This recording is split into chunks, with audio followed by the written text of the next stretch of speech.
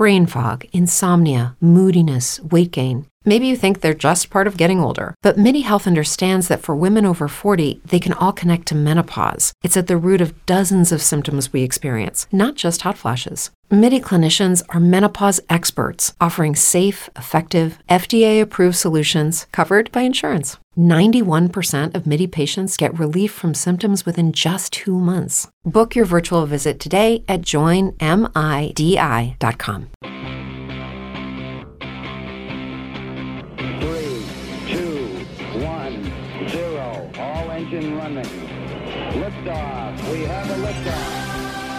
Good evening, Atlanta. Welcome. It is Eric Erickson here, News 95.5 AM 750 WSB. The phone number 404-872-0750 1-800-WSB Talk. You can also get me on social media at EW Erickson, Twitter, Instagram, Facebook, you name it. Federal agents have seized money from Jim Beck's campaign account. This is happening now. The AJC reporting it, that federal agents, according to Jim Beck, had to do his campaign disclosures, and federal agents have seized money from his campaign account to the tune of $80,000. Jim Salzer writing at the AJC, the seizure was contained in the campaign finance report Beck filed with the State Ethics Commission. It's being contested by Jim Beck's lawyers. The feds did not close out his campaign account, and he's still got $171,000 left in the account as of June 30th. Federal government in mid-May, you'll recall, had a 38-count indictment against Beck accusing him of an elaborate scheme to steal $2 million from his former employer, which was the Underwriting Association. Now, interestingly enough, his Underwriting Association, or his campaign disclosure, also shows that a ton of insurance companies were pouring money into his campaign coffers just days before the indictment came down. Lots of insurance companies, and all 9 members at least of the Georgia Underwriting Association, had all given him campaign dollars. None of them, it seems, knew what was coming, and the indictment came. Wonder if they'll get their cash back. But again, federal agents have seized $80,000 from the campaign account of Jim Beck. Wow. Now, my suspicion is, before we move on to other stuff, my suspicion is that the reason they seized $80,000 and not all of it, there's still $171,000 left in there, is because my suspicion is that what happened is they seized money that was part of what Jim Beck loaned his campaign. They did not seize money that could be accounted to donations from individuals. Remember, Jim Beck loaned himself a lot of money, and that money is what's in contention in the federal indictment, that essentially Jim Beck funneled money to himself illegally as head of the Georgia Underwriters Association, and then used that money to run for insurance commissioner. That's one of the things the U.S. attorney is alleging. So that has happened. Now, let's see. I'm trying to race through stories because there's so much news out there today we need to get through. One of the other stories we need to talk about, I started to talk about this yesterday, in all the hullabaloo about the Democrats out there, I noticed that Stacey Abrams has disappeared. She's fallen off the radar, which I find very interesting. She was everywhere, and now she's nowhere. Well, it turns out that Abrams has been out there quietly fundraising behind the scenes. There is a news report out, in fact, that Stacey Abrams, her voting rights group, raised $3.9 million in 6 months. Again, this is the AJC reporting, James Salzer. The Political Action Committee for Fair Fight Action, it's the voting rights group that Stacey Abrams started last year after she lost the race, raised $3.9 million. Now, Abrams shifted $1 million from her campaign to the group. Remember, so when you fundraise for a political office in Georgia, and you have a bunch of money left over, you cannot give yourself that money. Now, a long time ago, you used to be able to, and they had to change the law. What you do, though, is you create a nonprofit. And you, instead of refunding the money to donors, what you can do under Georgia law, and federal law is the same way with federal campaign dollars, is you can take your leftover money from your campaign and you can give it to a nonprofit. So Abrams created a nonprofit and gave $1 million from her campaign to her own nonprofit. after she dropped out.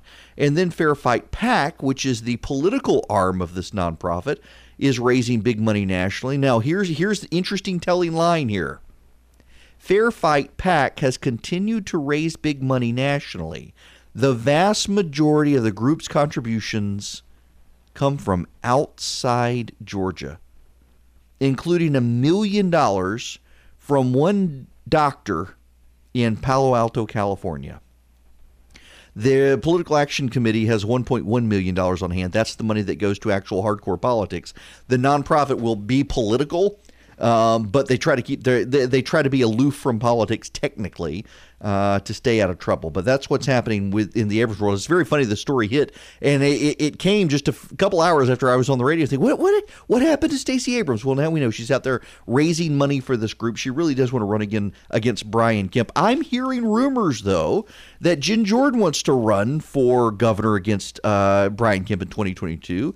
In fact, I'm hearing behind the scenes there's a subtle fight going on with Jen Jordan wanting to help the Democrats take back the state legislature, so then she can use that in 2022 and say, I did what Stacey Abrams couldn't. I took back the state legislature. It'll be very interesting to see this dynamic. Now, Philip, my managing editor over at The Resurgent, just texted me listening to the show. He said, it is worth pointing out that if Stacey Abrams had spent that $1 million in the last few weeks of the election, maybe, just maybe, she could have gotten into the runoff against Brian Kemp. Yeah, maybe so. Holding back $1 million. Wow. Wow.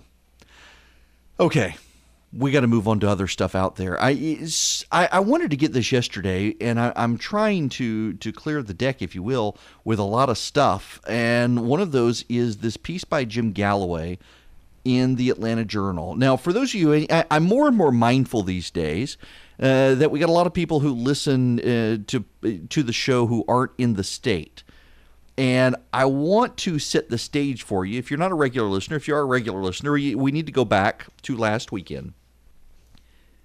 The House Republicans in Georgia have a 15-seat majority. And they're in disarray, and we know they're in disarray because they had a terrible turnout for their House conference up at Barnsley Gardens, which I'm finally going to, thank goodness. I've been dying for a trip to Barnsley. I finally got one scheduled. In any event, the speaker is really turning off his caucus. And he put his foot in his mouth last weekend. He was asked questions about, or he brought up the 10 members of the state house, all of whom are Republicans, and that they have this outstanding resolution that will come back up in January calling for the speaker's ouster. And what the speaker said was that, as Zell Miller said, he quoted Zell Miller, that if there's a snake in your house, you kill it. And it was interpreted by the people in the room that Ralston was talking about ruining the 10 members of the state house who have stuck their necks on the line, shown real courage to say this guy needs to go.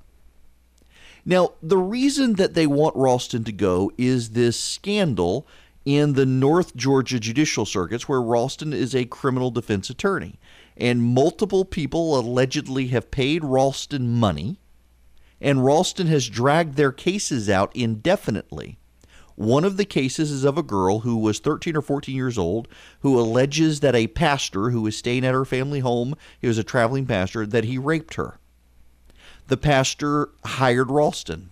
The girl is now 21 years old. The case has never gone to trial because Ralston has kept the case going. Ralston changed the law that as Speaker of the House, he could basically put off cases. As a lawyer, he could put off cases indefinitely. Now, he got a panel to change the law back. But if you're a judge, you're really going to stand up to David Ralston. He was doing it before the law changed. So he's dragged out multiple cases. And these members of the state legislature said Ralston needs to go. And at this conference of the House Republicans, the lowest turnout they've had in years at this conference, which is pretty telling if you ask me, Ralston says, if you got a snake in your house, kill it. Well, Jim Galloway, Jim is a smart guy, and I'm just Jim is basically saying that the correct take on this is that he's going to stop conservative legislation. He's not going to stop these members. He's not going to beat these members in primaries. He's just going to stop any conservative legislation. And I don't think that's true. And the reason I appreciate Galloway saying this, I think he's a smart guy and a great analyst. But I think this is spin from the Ralston campaign because the Ralston folks know it hurt him. They were expecting the line to play well, and it leaked out pretty quickly that he had said it from multiple members of the House, all of whom were upset. In fact, there were a couple people in the meeting who have refused to come forward who are now thinking they may come forward. They were really that agitated by it. So now we've got this Jim Galloway column in the AJC. Jim Galloway, of course, the at this point, I guess the dean of the political press corps in Georgia, saying he's probably talking about their legislation. That's how Zell Miller used the context. This is a Zell Miller line. I don't think so. And that's not how it's read. But the other thing is, and this I think is just spin from the Democrats, and I find it very laughable, is Galloway writes, I asked House Minority Leader Bob Trammell whether Ralston's problems might serve as a cudgel for Democrats next November. He had his doubts the concerns over the speaker would register. Quote, voters have a way of deciding what's important for them. If I were choosing a collective danger, if I were in their caucus, I'd be worried about the rightward tilt when it comes to social policy and the negative effect that it's had in seats that are becoming increasingly competitive. I think that would be the first and foremost concern. That's Trammell's quote. In other words, Trammell and his people intend to focus on the heartbeat bill. Y'all, this is spin. I can't tell you the number of Democrats I've talked to who relish getting into next year's election and using this issue against Ralston. Let me ask you a question. You guys aren't the political experts by and large listening. You are voters. You are Georgia residents. Those of you who are in swingy areas, let me ask you this question. You start seeing ads with rape victims who say they can't get justice because the Republicans are protecting David Ralston. How do you think that's going to play? Do you really think the Democrats aren't going to do this? Or is this the Democrats saying, don't throw us in the briar patch, don't throw us in the briar patch? Because I'm thinking the Democrats, they actually want to be thrown in this briar patch. And the fact that they're out there saying, oh, no, we would never use this David Ralston issue against the Republicans. When have the Democrats not used issues like this against Republicans?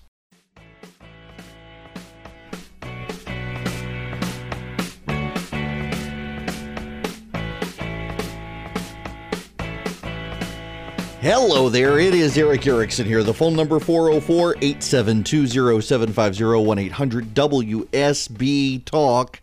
Now, let's go to the phones. I'm going to go to Wayne, and welcome, Wayne. How are you? I'm doing well. How are you? Good. I got about a minute, so go ahead. I don't really know where we're going in 1 minute, so I was just wondering, what's up with Stacey Abrams? Let me give you a brief. I retired to Arizona in 2003. I'm retiring back now, trying to get acclimated to the local politics. I don't understand Stacey Abrams. She's like a socialist fascist. So what's the infatuation? Okay, so Wayne, this is easy to understand. For years, the Democrats trying to take back the state of Georgia decided they needed to build a coalition of reasonable, moderate, pro-business types to lure people who left the Democratic Party to come back. Well, Abrams decided, to heck with that, I'm going to be a radical leftist and I'm going to play up racial identity politics. And she came closer to any of these other Democrats, and she's interpreted that as she's right. And when the reality is 2018 was just a really good year for Democrats, and she still fell short doing that. But the Democrats loved the idea that in Georgia, she was an unapologetic left-wing activist.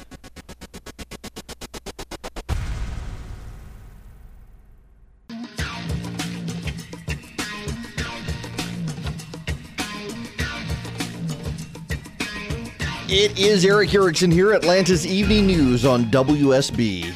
The phone number 404-872-0750, 1-800-WSB-TALK. Now, let's go to the phones. Pierce is calling. Welcome to the program. Hey, Eric. How you doing this afternoon? Great. How are you? I'm good. I actually last November, or maybe in the fall of last year, called my representative that represents the Dahlonega-Lumpkin County area at the state legislature, and he basically just blew me off saying that Ralston is such a powerhouse and we need to keep the Republican majority and yada, yada, yada. And I'm just getting to the point now that we kept our majority and nothing is being done about these cases. And like you, I believe you start putting rape victims and physical abuse victims up saying David Ralston will not let me see justice, we're going to lose the House. We may even lose the Senate. Yeah. In the think Georgia so. Senate. And my thing is, why aren't there some judges that will just like look at him and say, you've had too many continuances. We go to trial, ready or not. Here we go. Right. Oh, I mean, look, it's time for that. Yes, it is time for that. The problem is that it's the Speaker of the House you're dealing with, and he's got a lot of power to even be vindictive to them. And for the longest time, of course, up until he decided, hey, we'll change the law back, they couldn't. There was no way for them to force him to go to trial. And I've talked to a judge up there who said, you're crazy if you're going to force the Speaker of the House to go to trial when he doesn't want to go to trial. Even if you're a judge, you may be an independent branch, but guess who controls your budget? Yeah. This is corruption. It's wrong. It is. It is wrong. Absolutely wrong, and the Republicans should stand up for the victims. And my thing is, I'm going to call my representative again, and I'm going to let him know, in no uncertain terms, Ralston goes, or I will vote against him. Yeah. Look, one or the other. I think you're going to have to, and we got to find people in South Georgia to do the same thing. Pierce, thanks very much for the phone call. I hear all the time from people that in the legislature that the Metro Atlanta folks, they kind of get it. I've been talking about it so long on the radio. They've been getting phone calls from you guys. It's the people in South Georgia. They don't have anybody talking about this, raising awareness about it. And so the Republicans from South Georgia, they don't know anything about it. They don't hear about it from their constituents. They think it's no big deal. That's what we're dealing with. Now, I'll tell you something else we're dealing with, impeachment. There is new polling out on impeachment. It is highly, highly unpopular in areas like the 6th Congressional District here in Georgia. That's Lucy McBath's district. Karen Handel, Brandon Beach, and several others are running for that seat. It was Karen Handel's seat. The wave came. She lost. I'm glad to help the Republicans take the seat back. Karen is a friend of mine. I'm going to have her at the Resurgent gathering. And McBath is in trouble here because progressive activists want her to support impeachment. But polling shows that the voters in the 6th Congressional District are opposed to impeachment. In fact, the voters in most of the swing districts around the country are deeply opposed to it. But now there's a new problem. The problem is a guy named Tom Steyer, who I mentioned yesterday. Tom Steyer is essentially the Sheldon Adelson of the Democratic Party. Tom Steyer writes million-dollar checks to the Democrats. He is one of their top donors. He has funded an ad campaign across the nation on impeaching the president.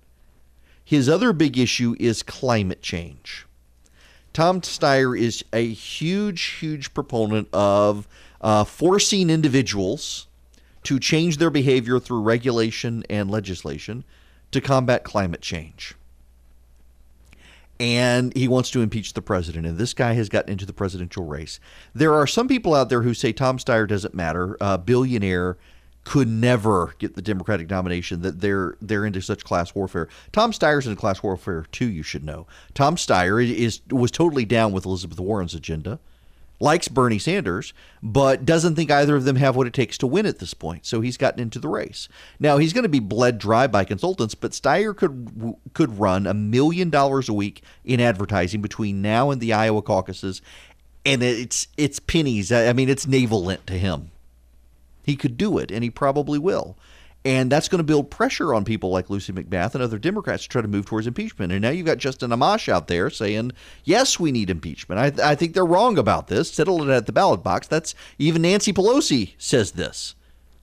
But there's a movement to impeach the president. It is building pretty dramatically, and it's got people like McBath caught in the crosshairs of Democratic progressives who are demanding she support it, and her voters who don't like the idea. It's going to be really, really, really fun to watch. By the way, speaking of climate change, I got to read this for you real quick. This is hilarious. So climate scientists' models now show that even if the United States cuts its carbon dioxide emissions to zero, it would only avert global warming by a few tenths of a degree Celsius in 80 years. Yeah. Yep, that's right. The climate models used by the climate scientists to show that the world is in climate crisis now also show that if the United States cut its carbon emissions to zero, we would see an improvement of a few tenths of a degree Celsius in 80 years.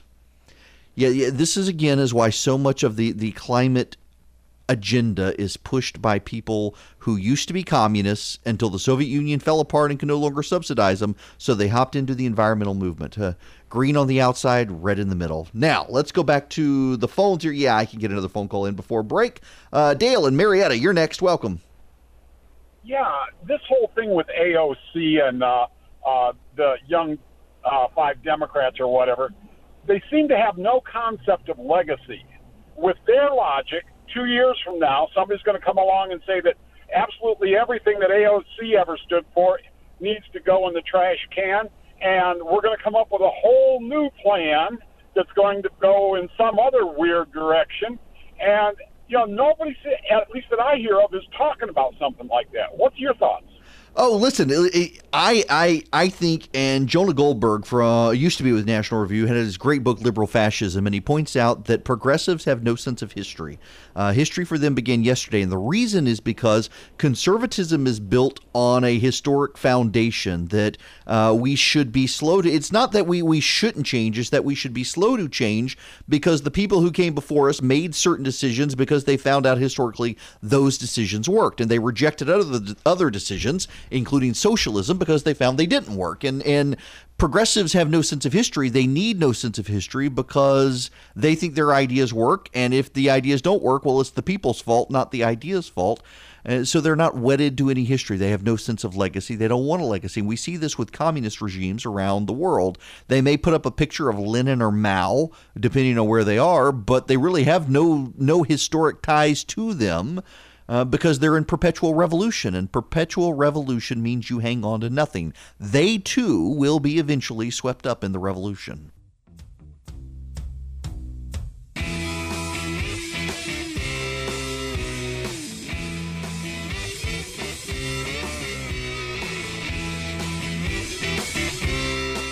I want to go back to the phones to Steve in Riverdale. Welcome, Steve. How are you? Hey, Eric. How you doing? Good. What's going on? So I opened up the AJC this morning, and I was kind of interested in the article about the speed cameras. Well, as I started getting down through the article, okay, Mr. Ralston kind of pushed this through. Well, guess as they pushed it through, guess who the lobbyist was with the speed camera company? It was his son. Mm-hmm. And this is absolutely unbelievable. I mean, this is taxation without representation. You're a lawyer. You can understand that, right? Yep. Listen, the speed camera law, I really think that the governor and the lieutenant governor should take a very strident anti-speed camera approach, particularly because of the crony capitalist angle. For those of you who don't know, David Ralston, the Speaker of the House, his son is the lobbyist that was able to get a speed camera legislation passed in Georgia. They had blocked the legislation repeatedly, but he was able to slip it through at the very last minute 2 years ago on a piece of legislation that allows school bus drivers to have cameras and document people who pass school buses while they're stopped picking up kids. And they say it's just going to be in school zones. Well, you and I both know that now that the door is open, and they were successfully able to do it once, they're going to try to again. I firmly believe that the governor and the lieutenant governor and the Republicans, if they want to take on a good populist thing that'll be popular, is they need to outlaw speed cameras. I'll tell you something else that I think they ought to do. Get rid of traffic light cameras. I'm kidding. I'm not kidding. I'm genuinely serious. Get rid of traffic light cameras. Did you know there have now been multiple comprehensive studies done around the country that local municipalities always, without fail, reduce the time of a yellow light once speed light cameras or once stoplight cameras are installed? They always and without fail do it. And in states where it is prohibited, there are some states that have prohibited reducing the time of a yellow light. They accidentally reduce the time of the yellow light. It's always accidental. Oops, they were just fixing something and that happened. Y'all, our state legislature should be prohibiting speed cameras and should be prohibiting stoplight cameras. It is a tyranny of the government, and it's done for taxation. It is not done in one little bit for safety. It is done for revenue purposes, and they should ban them. They should pass a law and ban them and push this back. And it was cronyism at its finest that David Ralston's son was able to use his dad to get this through at the very last minute in the legislature. Pitiful. It should be undone.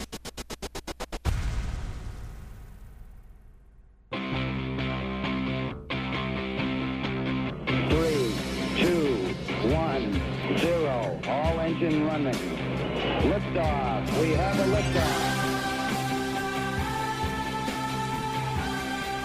Good evening. Welcome. It is Eric Erickson here. Atlanta's Evening News on WSB. The phone number 404-872-0750 1-800 WSB-TALK. Let me talk real quick about the charity of the month, the nonprofit of the month. Last month we were doing Help the Persecuted, and I haven't mentioned one this month, and I've got a lot of emails from people saying, hey, did you just suddenly abandon this? No, I got to thinking about it. We have the Care-a-thon coming up for Children's Healthcare of Atlanta at the end of the month, and I don't want to detract from, take away from, or overshadow the Care-a-thon.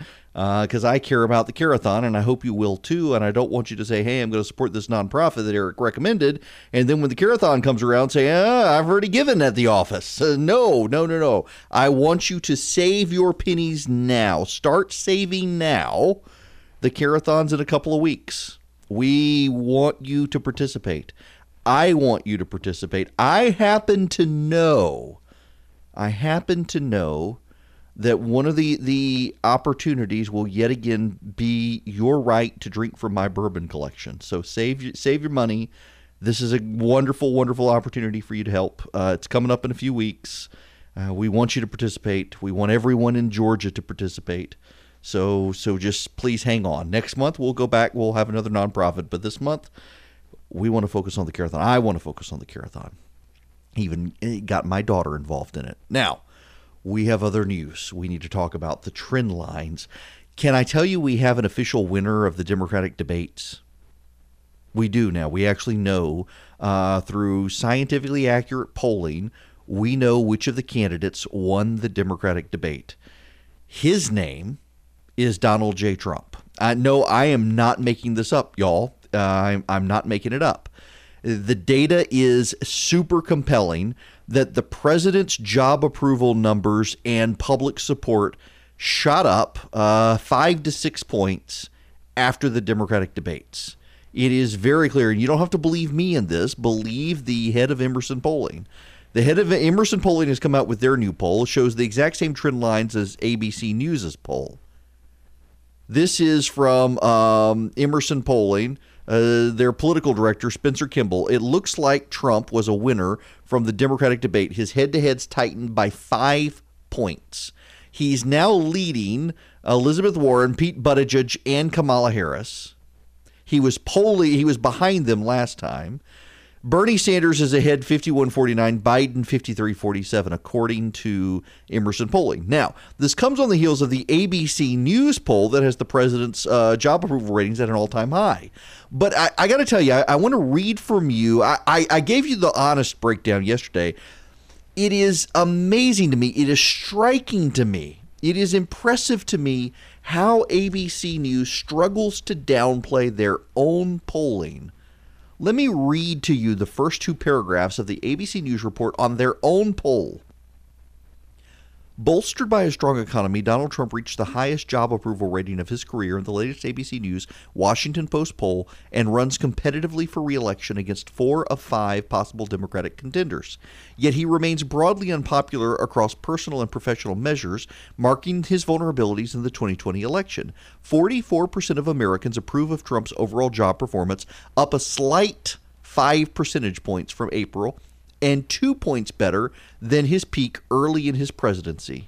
Still, a 53% disapproval rating keeps him at majority disapproval continuously for his first 2.5 years in office. Got that? 44%. You know what the real number is? It's over 47%. See, ABC News is focusing on all Americans, not on registered voters. And registered voters count more than all Americans because all Americans don't vote. Registered voters, some of them do. And he's at 47%, which is also a record high for the president among registered voters. Among likely voters, he's roughly at 50%. Now, this is relevant because, again, let me read you another paragraph from this on how badly they're downplaying this. Another question in the poll, this again, me reading from ABC News, another question tests Trump against a Democratic candidate who you regard as a socialist, relevant given the Republican stated aim of applying that label to their eventual opponent. Among the general public, the race is tied among Trump versus a perceived socialist. Among registered voters, this is the only time they bring up registered voters. Among registered voters, it goes up 6 points to Trump, 49 to 43. But wait, they add, quote, not a statistical difference. Right. Now, I got to note that, yeah, okay, statistically, given margins of errors in polling, 49-43, Trump versus a perceived socialist is you could say a tie. You could say the other guy maybe 49-43. That's how statistics work. But that's not really how anyone reads the polling, including the pollsters. And what's so crazy here is just how much ABC News is at pains to not make their average reader upset. 49-43, according to them, not a statistical difference. Never mind, it's a 6-point lead for the president. This is actually really good for the president. It shows that voters don't want to go far left. He still performs worse against Joe Biden. But against most of the Democrats, Elizabeth Warren, he's tied. Pete Buttigieg, he's tied. A socialist, he's up 6 points. Bernie Sanders, he's tied. Kamala Harris, he's down 2, according to that. Joe Biden down 10. Basically, if you follow along with Emerson polling and the various trend lines, the president's in a really good spot for re-election. You know how I know he's in a really good spot for re-election? Ponder this for a second. Meditate. Wonder, how do I know the president is in a good spot for re-election? Maybe it's because his job approval rating is the same as Barack Obama's at the exact same time in Barack Obama's presidency. Yeah, not making that up. The president's popularity rating right now, same as Barack Obama's the week after the 4th of July in 2011. Yeah, it is. And not only that, there's something else. He has a better economy. Are we allowed to say that? I know the Democrats want to talk this down. But this is something Democrats are going to have to contend with. The economy is better now. Hispanic employment is basically at full employment. Black employment, basically full employment. White employment, basically full employment. Inflation's okay. Employment is great. The job numbers are good. The stock market's doing good. And the president is at the same job approval rating as Barack Obama. Now, there's a difference. He is Donald Trump, not Barack Obama. Let's be fair about this. Donald Trump could open his mouth tomorrow and sabotage himself in a way Barack Obama never would. That is totally fair. But Democrats don't have a sure thing. I went through 2016 thinking there's no way that Donald Trump can win. And the miscalculation was that Hillary Clinton really was a terrible candidate, and she didn't campaign in Wisconsin, Pennsylvania, and Iowa. or Wisconsin, Pennsylvania, and Michigan, and she lost those 3 states. She didn't campaign in them, and she lost those 3 states. And the Democrats aren't going to make that mistake again. They're going to campaign in those states. But, as the Democrats continue to drift to the left and do so at a rapid pace, it's increasingly clear if the Democrats campaign in those states, it may hurt them more than if they didn't campaign in those states. Americans really don't like, even though we're now arguably genuinely a center-left nation, we are, and I think conservatives, myself included, need to accept we live in a center-left nation, not a center-right nation at this point. But even so, those center-left people who make up the majority of people in this country, they don't want to go as far left as the Democrats want to go at this point. And that's actually really good news for the president.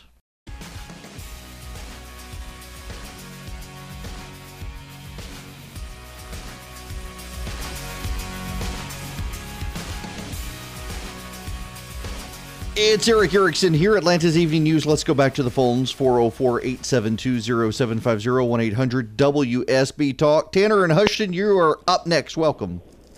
Hey, how are you, Eric? Good, how are you? I'm doing great. I just wanted to comment on, I was listening to your discussion about, red light cameras and red light cameras and speed cameras, yeah. Yeah. Okay. So when you're saying speed cameras, are you referring what exactly are you referring to? Oh, they're the things that they have all over Washington D.C. now. They have essentially a radar gun, a laser speed detector attached to a license plate reading camera, and it matches your license plate, shows how fast you were going, and they mail you a ticket. Oh, really? Yeah. Yeah, they've got them all over wow. Washington, D.C. now. And interestingly enough, they only send them to people who don't live in Washington, D.C. Huh. Yeah, and they're spreading across the states. Now, were you you were talking about the bus, you were talking about the stop sign cameras as well, am I right? Yeah, the red light cameras. Yeah, okay. Now, the red light cameras are, besides the whole like the yellow light is starting to, it's give or take whether they mess with it or not, the yellow light slows down a little bit. I mean, sure it's for revenue, but I mean, personally, I think in a safety sense it makes sense. And with the school bus cameras and everything, personally, I think that's kind of a way. It may be for government revenue. It may be an example of they're just using it for profit, but I feel like not stopping it for a school bus, to me personally, is a big deal. Oh, listen, I got a sister who drives a school bus, and I'm okay with a law that says that the school bus drivers can report people. I'm totally okay with school bus drivers being able to do this. The problem is they want to open the door further, and this legislation keeps coming up to the legislature to open the door further and say, well, this is about the children. It's always about the children. Now we got them on the school bus. So now we need them in the school zones. Well, now we need them in areas around schools. Well, now we need them by all the crosswalks because it's always for the children. Yeah, it's always for the children. The big government nanny state always comes for you, mask behind the children. Listen, I don't disagree on the school bus one. I have witnessed people passing school buses while the school buses are trying to load kids. My sister drives a school bus. I am totally okay with school bus drivers being able to report people who pass them.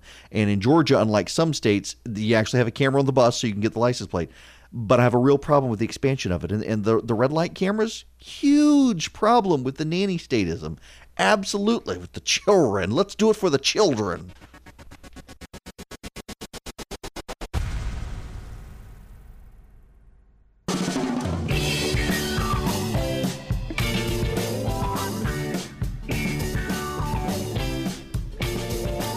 It is Eric Erickson here on Atlanta's Evening News. Now, I want to talk to Calvin in Doraville. Welcome to the program. Calvin? Calvin? Well, Calvin's not there, so let's go to Travis in Fayetteville. How are you? Hey, Eric, I'm good. Yourself? Doing well. Hey, the reason I called is I wanted to piggyback off something you said yesterday and then said another way today. Yesterday on the show, you had said that Americans increasingly are socially conservative but favor larger government, and then today you had said that America is shifting to become what you consider a center left country. Is that correct? Not exactly. The largest groups served and underserved in this country are people who are socially conservative and fiscally liberal. But I do think, I mean, the polling does tend to show that the nation is more center left than I would like it to be. Well, what I was calling about was in that regard. I mean, I'm an irredeemable, deplorable, bitter clinger scumbag from the Midwest who only kind of goes to church. And I think I have authority to speak on this. What we're seeing and what I grew up with is there's people who actually don't favor big government and are socially conservative, but they feel like since we can't get rid of this big nanny state, then the benefits might as well flow to the people who provide them and earn them. Yeah, I mean, that is essentially the Trump's campaign, right? The president's campaign right there. Yeah, I mean, that's why you see the tariffs and so many people actually support them, and why you see so many folks saying, well, okay, if we're going to have welfare, then let's limit it to people who are citizens. Yeah. Yeah, I think that's fair. And you know, so I do think that while the nation tends to be slightly center-left these days, and I'm not talking voters per se, I think the voter pool, there's still a significant portion, particularly when you take Hispanic and black voters being so socially conservative. You've got a plurality there who I think would be center-right. But overall, when you take all Americans, where does public policy positioning lie? I think it's a center-left nation. Particularly as younger voters are coming into the voter pool, they tend to be a little more socially liberal. Again, though, I still think, and this is why I think Justin Amash in his analysis of the nation is wrong. I very much like and respect him. And I'm glad we have people like that, a principal in Congress. Even if you don't like him because he doesn't support the president, just admit that you wish there were people in Congress who had the courage of their convictions. Because, you know, I mean, he is right. A lot of the people in Congress are behind the scenes. They say horrible things about the president in public. Oh, he's my best friend. I love this guy. I'm going to stand up for him. And behind the scenes, they're undermining him all the time. Justin Amash is behind the scenes exactly what he's in public. And we need more of that.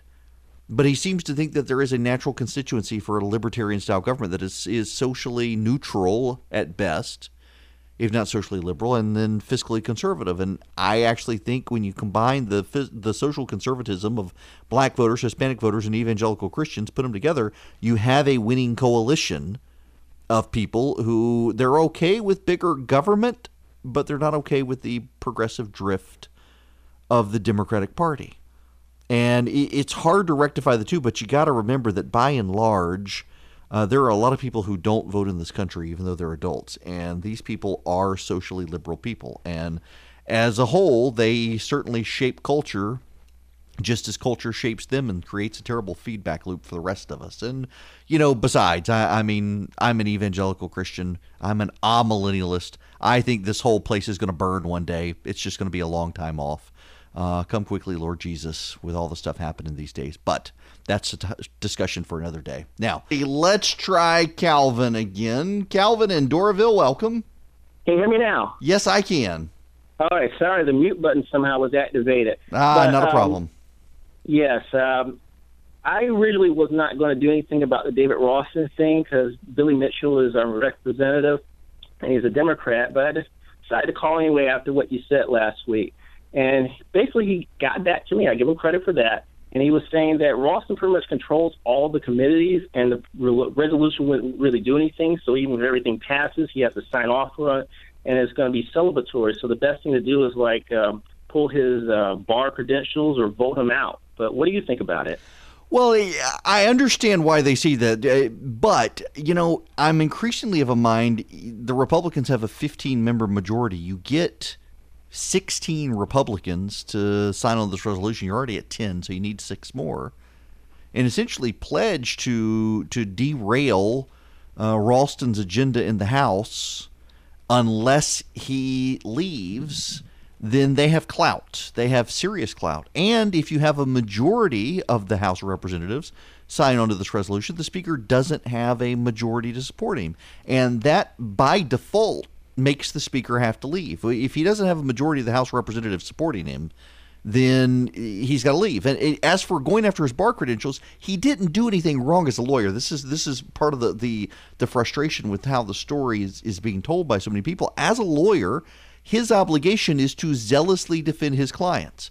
And one of the tools that the Speaker of the House can use that no one else can use is to indefinitely delay cases. He can do that as Speaker. And if his job as a lawyer is to zealously represent his client, he's not doing anything wrong by delaying cases and dragging them out forever. He's just using one of the tools that's within his power to do.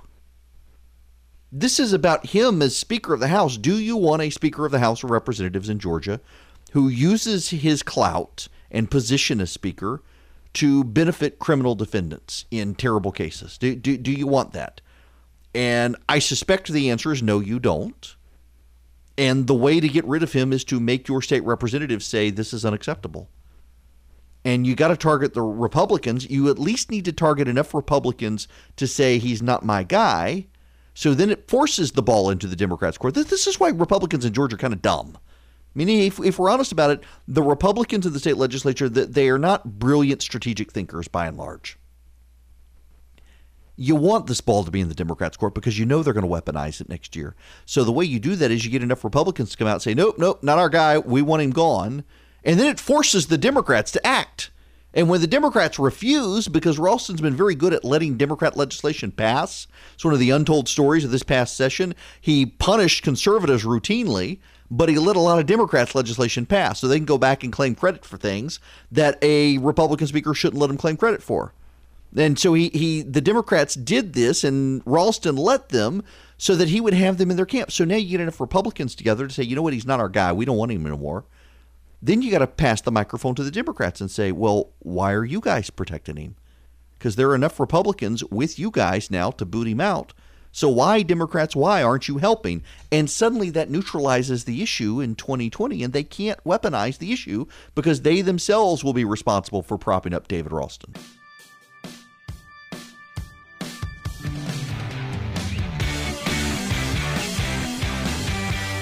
Okay, do you want your cool story? This actually is a really cool story. I want to read from, this is in no way is this theological, but I do have to read from a very short snippet of the Bible real quick from 2 Kings 22. He broke down the gateway at the entrance of the gates of Joshua, the city governor, which was on the left of the city gates. Although the priests of the high places did not serve at the altar of the Lord in Jerusalem, they ate unleavened bread with their fellow priests. He desecrated Topheth, which was in the valley of Ben Hinnom, so no one could use it to sacrifice their sons or daughters in the fire of Molech. He removed from the entrance to the temple of the Lord the horses that the king of Judah had dedicated to the sun. They were in the court near the room of an official named Nathan Melech. Josiah then burned the chariots dedicated to the sun. This is a passage from 2 Kings 23 about the reforms of King Josiah, who forever had been considered one of the many mythic kings of Israel. A lot of people say that the whole line of David and whatnot were just a post-exile story. And there's this throwaway line about the official named Nathan Melech. Well, archaeologists have found the seal of Nathan Melech, servant of King Josiah. Yep, they found it. They have revealed it today. Just fascinating discovery from a throwaway line in the Bible.